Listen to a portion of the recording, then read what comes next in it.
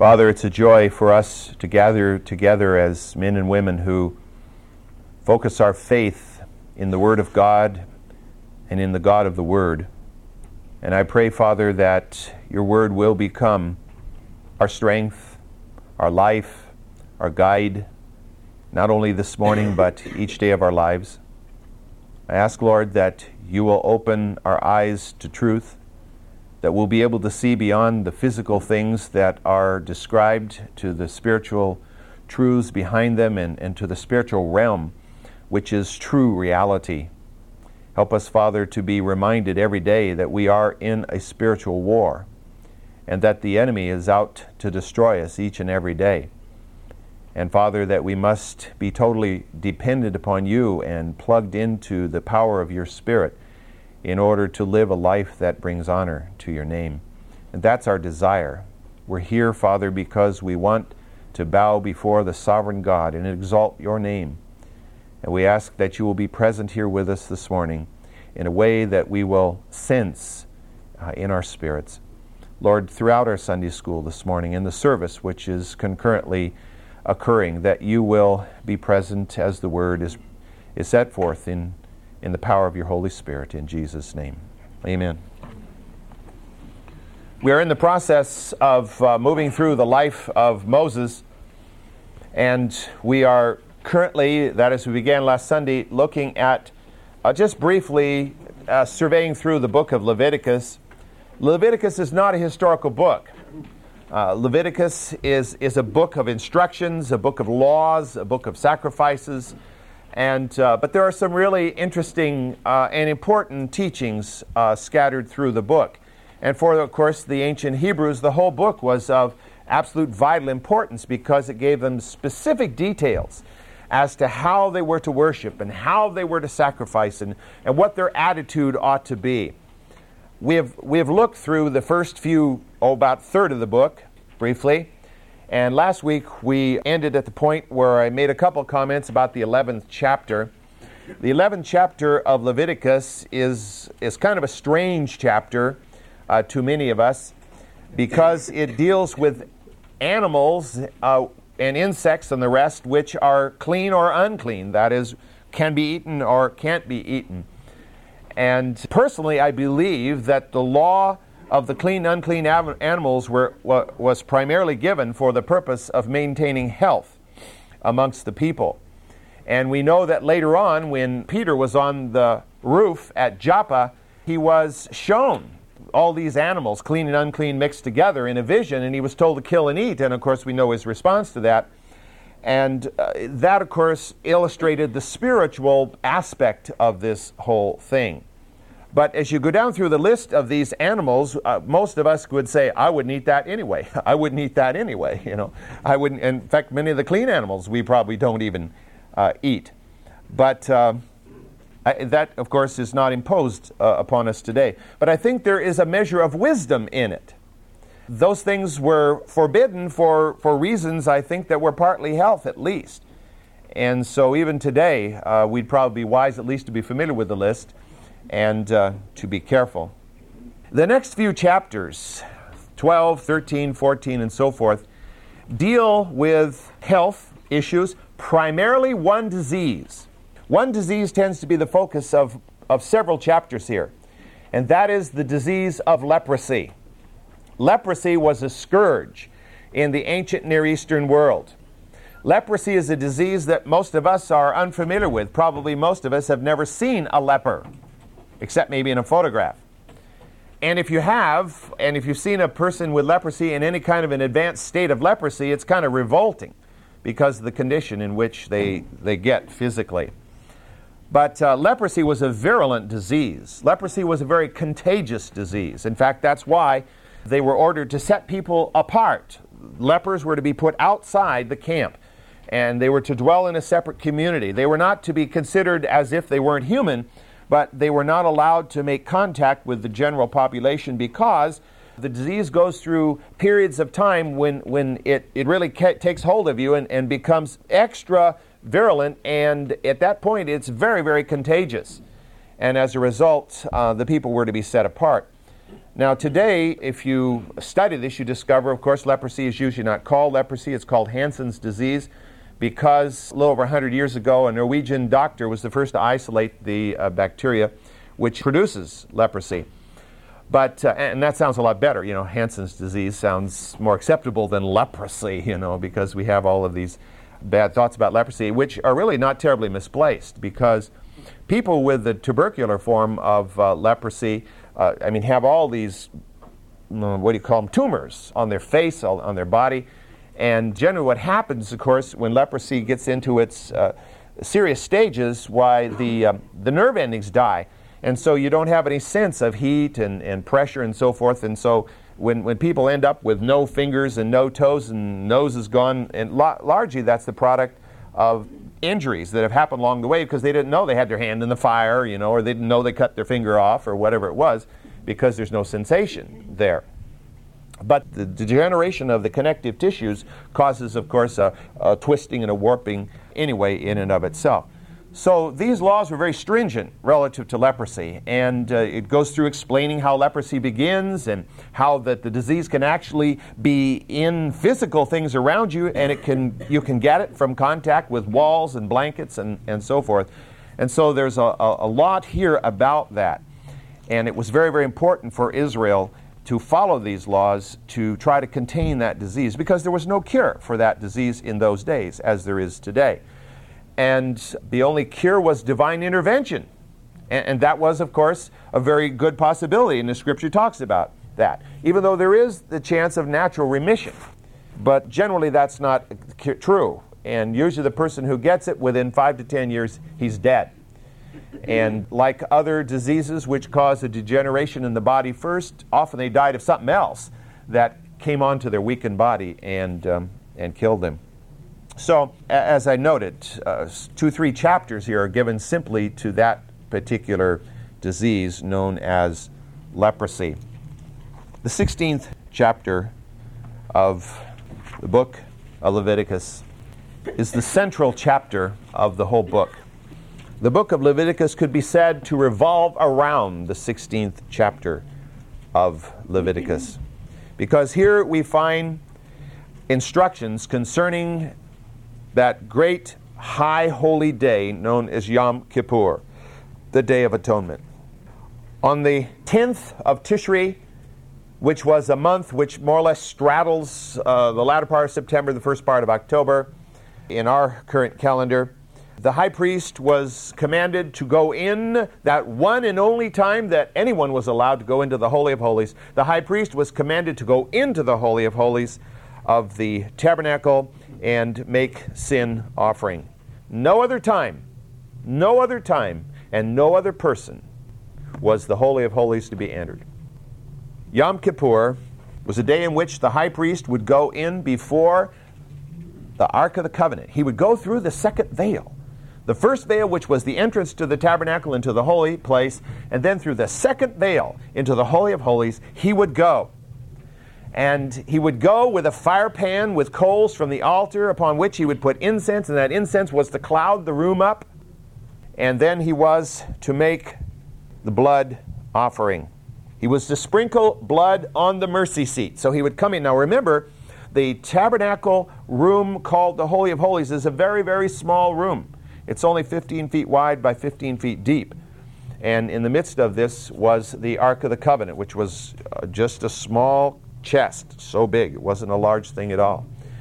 And so he would go in before this particular piece of furniture, which was the dedicated Ark of the Covenant, and with the smoke of the incense filling the room, he would then, as the Scripture tells us, put the blood of a bull on the mercy seat for himself and for his family.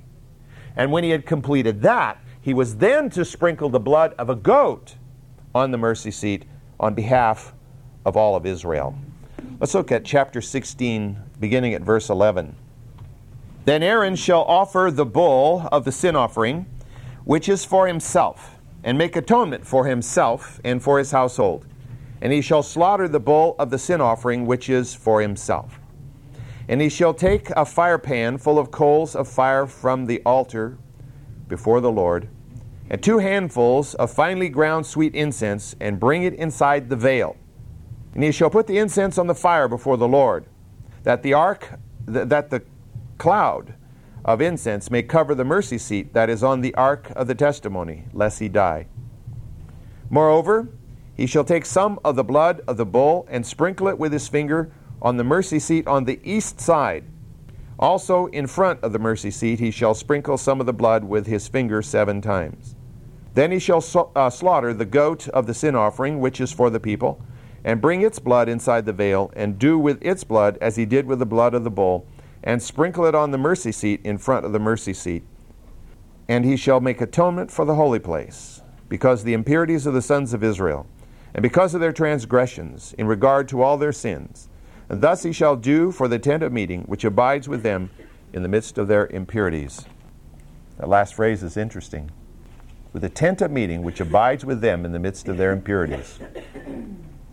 God dwelt amongst Israel, although Israel was not worthy, and Israel was a sinful people, just as the Spirit of the living God dwells in us, although we still are people subject to sin and to failing. The east side, we're told. Well, which direction did the tabernacle face? East. It faced the rising sun. The tabernacle faced east.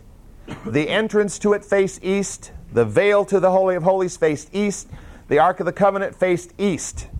So that means he simply walked through the veil, faced straight on to the Ark of the Covenant, and sprinkled the blood on it. That was the east side of the Ark and of the mercy seat. Now, connected with this, and very important concept for the Israelites to understand, is the visual aid of the scapegoat. If you read it, verse 20 of chapter 16. When he finishes atoning for the holy place and the tent of meeting and the altar, he shall offer the live goat. Then Aaron shall lay both of his hands on the head of the live goat and confess over it all the iniquities of the sons of Israel and all their transgressions in regard to all their sins. And he shall lay them on the head of the goat and send it away into the wilderness by the hand of a man who stands in readiness. And the goat shall bear on itself all the iniquities to a solitary land, and he shall release the goat in the wilderness. This is an object lesson. God is great on visual aids and object lessons. The Scripture is full of them. Symbolism begins in Genesis and goes through Revelation. Symbolism of realities. And the scapegoat is no less important. We, of course, know how important the word is, because the concept the concept of the scapegoat still exists today. Now, we talk about somebody who, because this particular governmental agency is in trouble, somebody's got to be the scapegoat, you know. You got to blame someone for the trouble. And so that person is cashiered. Well, in this particular case, the object lesson was to help Israel to understand that when atonement was made, their sins were removed forever from them. David would later be inspired to write in the Psalms that verse that we know so well from the 103rd Psalm, that is, as far as the east is from the west, so far has he removed our transgressions from us. And it's such an important concept for us to bear in mind, and for Israel to bear in mind. Because our own human nature and the enemy will browbeat us with our sins. You know, we'll just feel like crawling in a shell someplace and hiding forever, because we cannot seem to be freed, you know, just totally freed and never sin again. We were listening in the morning while we're trying to get ready. We listened to as much as we can of Erwin Lutzer preaching from Moody Church. And he was talking about cleansing the temple and cleansing the temple of your spirit. And he was saying, you can't cleanse your temple once and for all.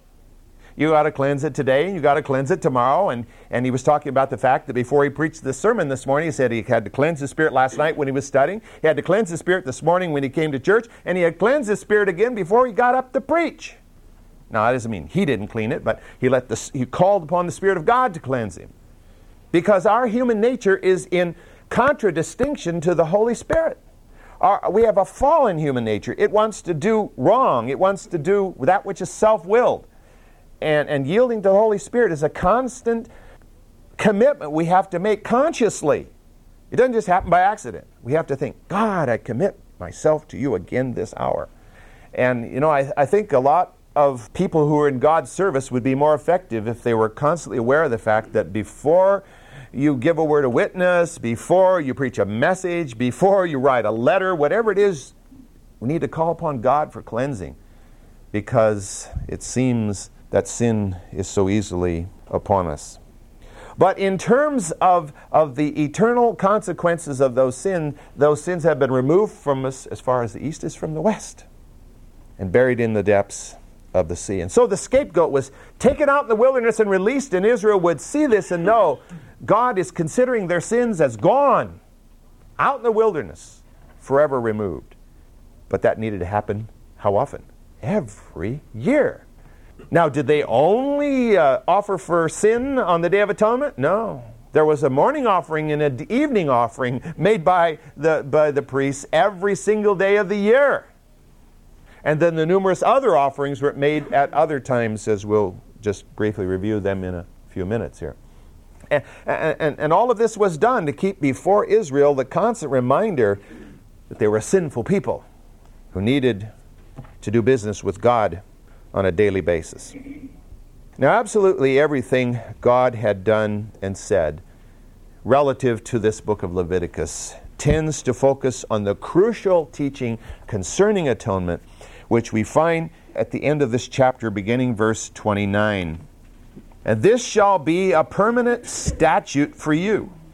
In the 7th month, on the 10th day of the month, you shall humble your souls and not do any work, whether the native or the alien who sojourns among you.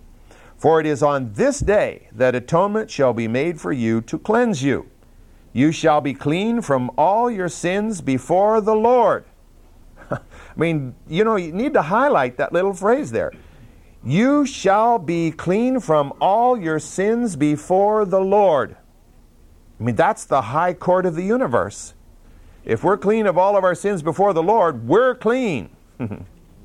It is to be a Sabbath of solemn rest for you, that you may humble your souls. It is a permanent statute. So the priest who is anointed and ordained to serve as priest in his father's place shall make atonement. He shall thus put on the linen garments, the holy garments, and make atonement for the holy sanctuary. He shall make atonement for the tent of meeting and for the altar. He shall also make atonement for the priests and for all the people of the assembly. Now you shall have this as a permanent statute, to make atonement for the sons of Israel for all their sins once every year. Just as the Lord had commanded Moses, so he did. Whatever criticism we may have of the man Moses, whatever mistakes this man made, there are very few people in Scripture about whom it is said so often, just as the Lord commanded Moses, so he did. I mean, it is repeated over and over and over again. The key factors that made atonement sacrifice effective for the people not only included absolute obedience to the method. This is what you must do. The high priest must go in through the veil once a year, burn the incense, sprinkle the blood of the bull, sprinkle the blood of the goat. That's the method, and that was extremely important. But God is not served by method only, which is one of the things that distinguishes true Christianity from most all other religions and even aberrant varieties of Christianity, where the method is everything. The institution is everything. But here we discover throughout Scripture that heart attitude is so much more important. You could go through the method, go through the routine until you drop dead. It would do absolutely no good if there was not faith and repentance and humility. God respects the humble heart. God rejects the arrogant. Period. So those who go before God with the sense that, God, you got to cleanse me because I'm such a good guy, forget it. Now, in spite of all of this, did the blood, that physical blood of the bull and the physical blood of that goat, atone for their sins alone? Well, we know No, that couldn't possibly happen. Because we've already read in another context, the passage in Hebrews chapter 10, where it says, "For it is impossible for the blood of bulls and goats to take away sin." So why bother? What is this all about? It's all about symbolism, as I emphasized a few moments ago. It's about symbolism. This act on Yom Kippur was symbolic. It was symbolic of the true atonement that would occur one day. And we always have to remember, in God's eternal economy had already happened, because God is not held by time and history, but by the blood of the one whom John the Baptist referred to as the Lamb of God who takes away the sin of the world. Christ's blood alone was sufficient for atonement. His blood alone was sufficient to take away sin for all time and in all places. So what they were doing there was looking forward to that event. It was the symbol of it. Just in some ways, as we take communion today, symbolizing what Christ did for us in the past, so this was done symbolizing what Christ would do in the future. The difference, of course, was Israel didn't know about Christ yet, but they were acting in faith according to the dictates of God. And whether they understood that Christ would one day die or not, it was the act of obedient faith that proved the reality of their cleansing. They acted in obedience. They acted in faith. They acted in humility. They acted in repentance. Just as the blood of the bull and the goat was not effective if they didn't have faith, if they didn't have repentance, if they were not humble, so Christ's blood does not bring salvation, does not bring atonement today to those who do not believe and who do not humbly repent of their sins. The doctrine of universal atonement, which means that Christ died for everybody and everybody's going to go to heaven, including Adolf Hitler and Mao Zedong and all the rest, is wishful thinking on the part of liberal theologians who simply cannot believe that their definition of a loving God couldn't possibly hold people responsible for their sins or require them to believe some narrow view about who God is, just because God happened to proclaim it to be that way. The passage in Scripture whereby Jesus is declared as the way, the truth, and the life, and then the sermon by Peter, in which he said, "There is no other name given under heaven, given among men under heaven, whereby we must be saved." These passages of Scripture are very much played down by the liberals, are ignored by them entirely, because to them, you got to be able to get there by any way, because otherwise too many people are going to go to hell. They don't think much of the passage about the broad way and the narrow way, the broad gate and the narrow gate. Back in Genesis chapter 3, verse 15, you remember, we talked about the prophecy concerning Messiah. In Exodus, we saw the foreshadowing of redemption through Messiah in the institution of that great event called Passover. In Leviticus now, we read of this sacrificial system which was established through the Levites and the tabernacle worship, which symbolized atonement, which would one day be provided by the death of Messiah. Messiah in Genesis, Messiah in Exodus, Messiah in Leviticus, Messiah throughout the Old Testament.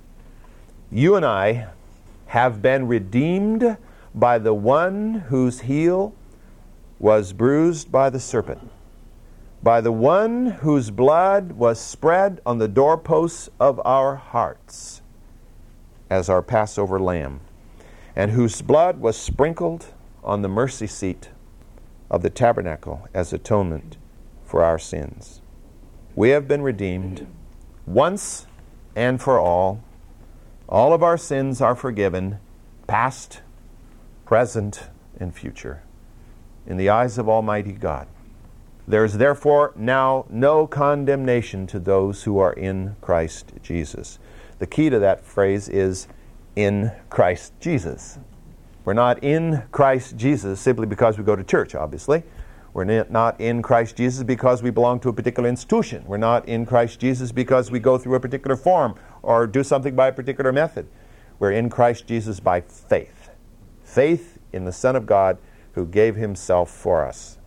Faith which produces repentance of sin and humility of life. Almost all sins we commit are the product of arrogance, of pride. The pride that causes us to feel that we can go ahead and do that and somehow God will tolerate it. But we have to fall on our faces in repentance, acknowledging God does not tolerate any sin whatsoever. And we're responsible for repentance before him. In the New Testament, we are so familiar, I think, with the first chapter of 1 John, first epistle of John, the first chapter. Let me just read verses 5 through 10 in light of all of this, because this really applies it to us. 1 John 1:5, and this is the message which we have heard from him and announced to you, that God is light, and in him there is no darkness at all. If we say that we have fellowship with him, and yet walk in darkness, we lie and do not practice the truth. But if we walk in the light as he himself is in the light, we have fellowship one with another, and the blood of Jesus Christ, his Son, cleanses us from all sin. Thus the atonement is applicable. If we say that we have no sin, we're deceiving ourselves, and the truth is not in us. If we confess our sins, he is faithful and righteous to forgive us our sins and to cleanse us from all unrighteousness. If we say that we have not sinned, we make him a liar, and his word is not in us. There are many different denominations of the so-called Christian church which make certain statements or have certain doctrines which are denied by this very passage. And all I can say is that the Scripture is not of any private interpretation. The Scripture is of one interpretation, and that is the interpretation given by the Holy Spirit. Not by mine or yours or somebody else's in the flesh. And that's how all these denominational differences come up. Somebody in the flesh has come up with an interpretation because they have a particular persuasion and they want the Scripture to support it. And so they take the Scripture and kind of bend it around a little bit in order to support their particular persuasion. And there are denominations, as you know, who will teach you that after you're saved you cannot sin. Well, I'm sorry, but the Scripture is very clear about that. There are denominations that say all kinds of strange things. As you go through Scripture, I think it's really important that you ask God to open your eyes to the truth and read it with a mind guided by the light of the Spirit and not by some twisted person that's whose book we might have run across sometime or another. And you probably have done as I have. You talk with the people from the Watchtower Society and you start talking with them about a specific scripture, and they have to pull out their little book, not their New World Translation, but the other little book, and they have to search through to find that passage and see what the Watchtower Society says about that passage, because you see they cannot interpret it for themselves, because if they do, they might get it right. And then they'd be in trouble. It used to be that when they came to the door, you could talk to them about passages in the first chapter of Revelation and the first part of Hebrews, and they'd sit there and look at you, and they wouldn't know what to say. But they've learned now to get their little book out and search through, and let's see what it says about the first chapter of Revelation here, where it's really amazing. It's really amazing. The importance, I think, of this can't be missed, and that is that you and I are sinners. We are sinners saved by grace, but we have not stopped being sinners. And just as Israel needed every day for offerings to be offered, and every year Yom Kippur came around again, God never said, oh, you guys were so good this year, let's just forget Yom Kippur this year. No, God never said that. Because we are never so good as to say, well, God doesn't need to cleanse me today because I've really been a good boy for the last 24 hours. Well, if that's what we believe, we've really been blinded.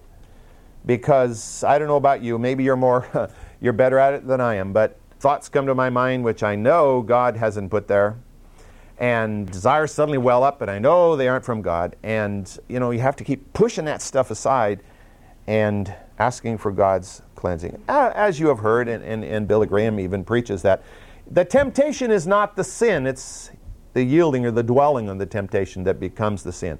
And I'm not talking about that. I'm talking about the fact that when the temptation comes, we tend to dwell on things and to yield all too often. As we move on in the book of Leviticus, chapters 18 and 19 deal with ethical and moral laws that Israel was to keep. Because to the doctrine of service to the living God, of commitment to the living God, there was a lifestyle to be practiced. That lifestyle did not come automatically. If I just say I'm a Christian and then just coast, I'm going to coast in the wrong direction, because my natural tendency is to do wrong.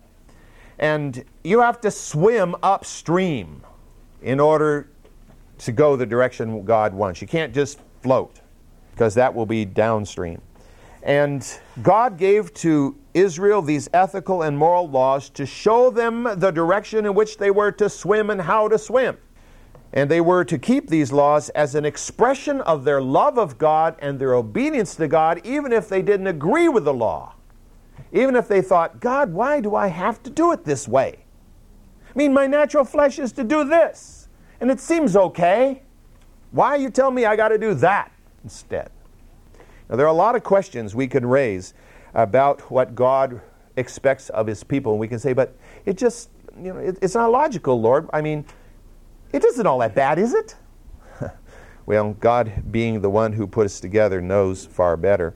And so as an expression of their love and obedience, and as a demonstration to the world of God's character and kingdom living, they were to walk in obedience to God's Word. Because if you walk in obedience to God's Word, you are a strange duck in this world. The world looks on you as if, woo, you have been bitten by the weird bug. And especially today, and you'll go back 100 years in U.S. history, and it wasn't quite so strange, because most people at least knew that there was a book called the Bible, and that there was God and Jesus Christ and so forth. But today, of course, if you talk in those narrow terms, they think you're some kind of a narrow-minded bigot who comes from the back hills, pardon me if anybody comes from there, of Tennessee or someplace. Maybe I should say the back hills of California. I don't know. That's probably no better. More likely to have somebody from there. But that's a stereotype, obviously. In the 19th chapter, the second verse, we understand why God gave all of these moral and ethical laws. He said, "Speak to all the congregations of the sons of Israel and say to them, you shall be holy, for I, the Lord your God, am holy." Period. What other explanation do we need? If we're going to be God's children, we must be as God is. And He doesn't need to explain to us why. We can't do this and we should do that, and why this is wrong and why that's right. We don't need all those explanations. He says, this is what I expect you to do. Do it.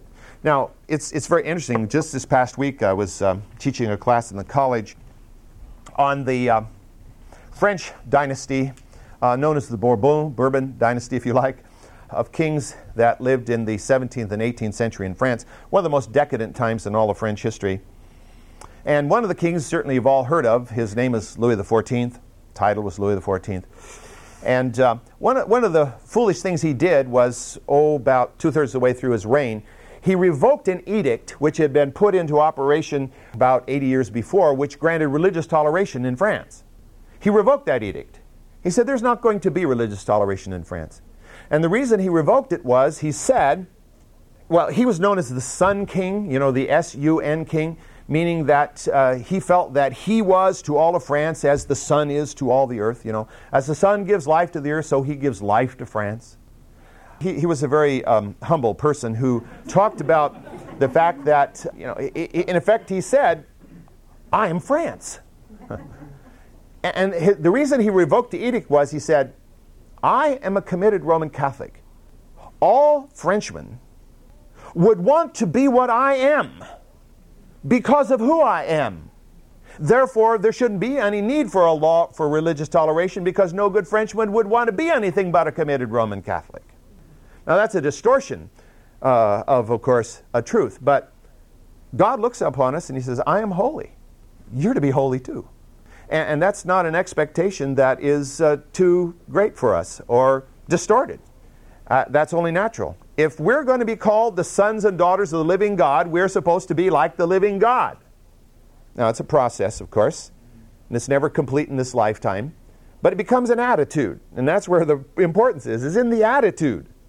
If our attitude is to be like Him, then the rest of the things fall into place. And we understand why we should do this, understand why we shouldn't do that, because this is reflecting the character of God. But if we don't have that attitude of being like God to begin with, then we're bucking against it all the time. Life is such a drag because I can't do this and I can't do that. And people talk about the no's and the don'ts and the negative commandments of the Bible and don't talk about the positive thing. And the book is full of positive stuff. But this book talks more about positive than negative by far. It's all in the attitude. It's all in the attitude that we come with.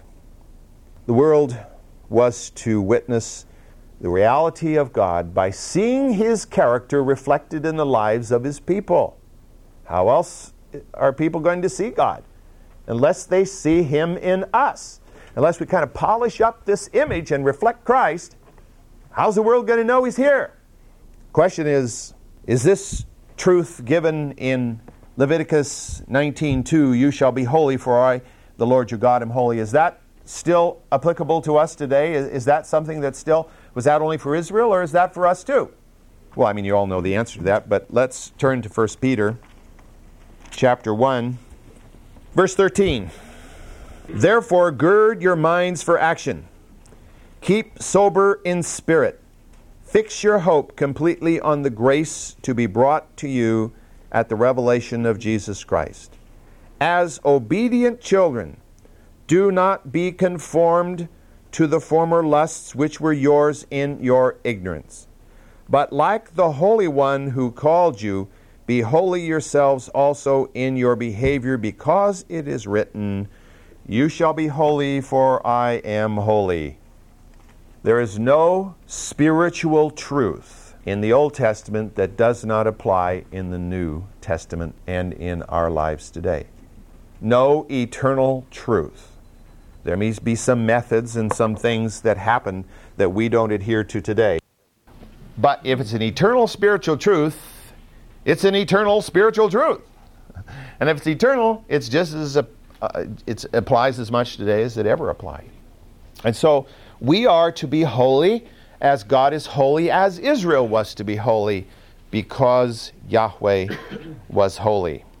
Now as you go on in Leviticus chapters 21 and 22, what you find here are rules concerning the priests and sacrifices which are to be made. And as you read through that, you might find part of it disturbing, because God says things like this. Chapter 21, verse 16. Then the Lord spoke to Moses, saying, speak to Aaron, saying, no man of your offspring throughout your generations who has a defect shall approach to offer the bread of his God. No one who has a defect shall approach, a blind man or a lame man, or he who has a disfigured face or any deformed limb, a man who has a broken foot or a broken hand, or a hunchback or a dwarf, or one who has a defect in his eye or eczema or scabs or crushed testicles. No man among the descendants of Aaron the priest who has a defect is to come near to offer the Lord's offering by fire. Since he has a defect, he shall not come near to offer the bread of his God. He may eat the bread of his God, both the most holy and of the holy, only he shall not go into the veil or come near the altar, because he has a defect, that he may not profane my sanctuary, for I am the Lord who sanctifies him. Why would God say that? Does God not love those with defects? I mean, most of us wouldn't want to be closely inspected, because most of us have a defect someplace or another. You know, it's obvious in some cases, and maybe not so obvious until we open our mouths in other cases. But we are that, and we might say, what does God have against a hunchback? What does God have against a dwarf? I mean, they didn't make themselves that way. God has nothing against any of them. God loves them equally.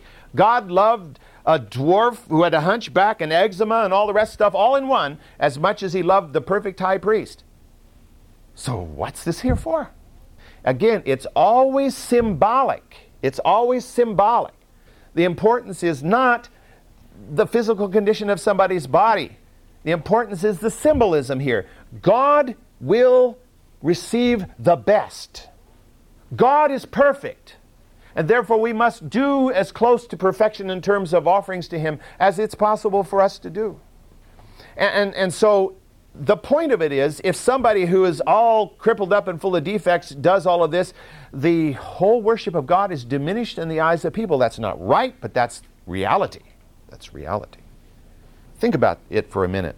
How much has the name of Christ been defamed by high-profile preachers who have taken on a glaring defect of sin, gross immorality, or whatever it was? I mean, the Scripture goes on to also say that no priest shall offer who's an immoral person, no priest shall offer who's married to a harlot. I mean, any of these kinds of things are not to be there. It is because of what it means to the people, of how it impacts them and how they respond. It's not that God expects us to be what we can't be. None of us can be perfect. But when the sacrifice was brought, when the lamb is brought, can you just bring any old lamb from the herd? You know, the lamb with one short leg and one cocked ear and a black eye and whatever else. You can't bring that lamb. You could only bring a lamb that was carefully inspected, that it is as perfect as a lamb can be. Why? Because of the symbolism of it. God of the universe is not going to just receive any old thing you feel like casting His way because He ought to be happy that He got anything from us.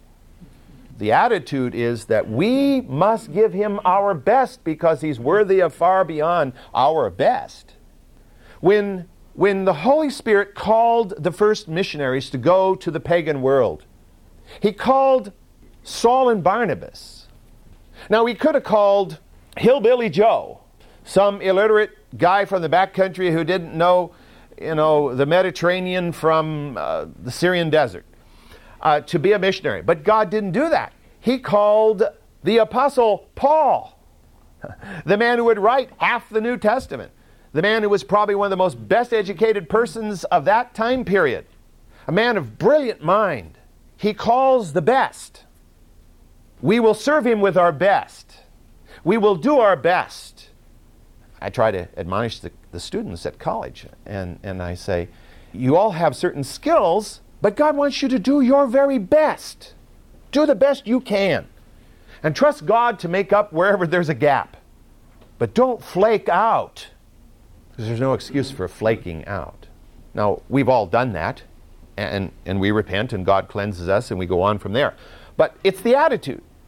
The attitude has got to be, God deserves nothing but our very best. And that comes through all of this. The best. God wants the best because that's the attitude we've got to come to. Not because God hates dwarves or because God doesn't like harlots. He loves them all. I mean, Jesus brought into His very inner circle a saved harlot, Mary Magdalene.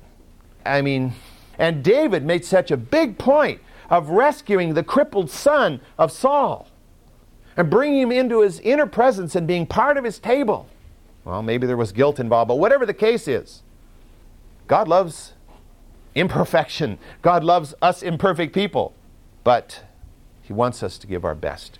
He wanted Israel to give the best. And He wanted Israel to have the attitude of giving God the best. And that's really hard today because you and I live in a society which goes for the mundane, lowest common denominator. And that's, starts out in our public schools and goes from there.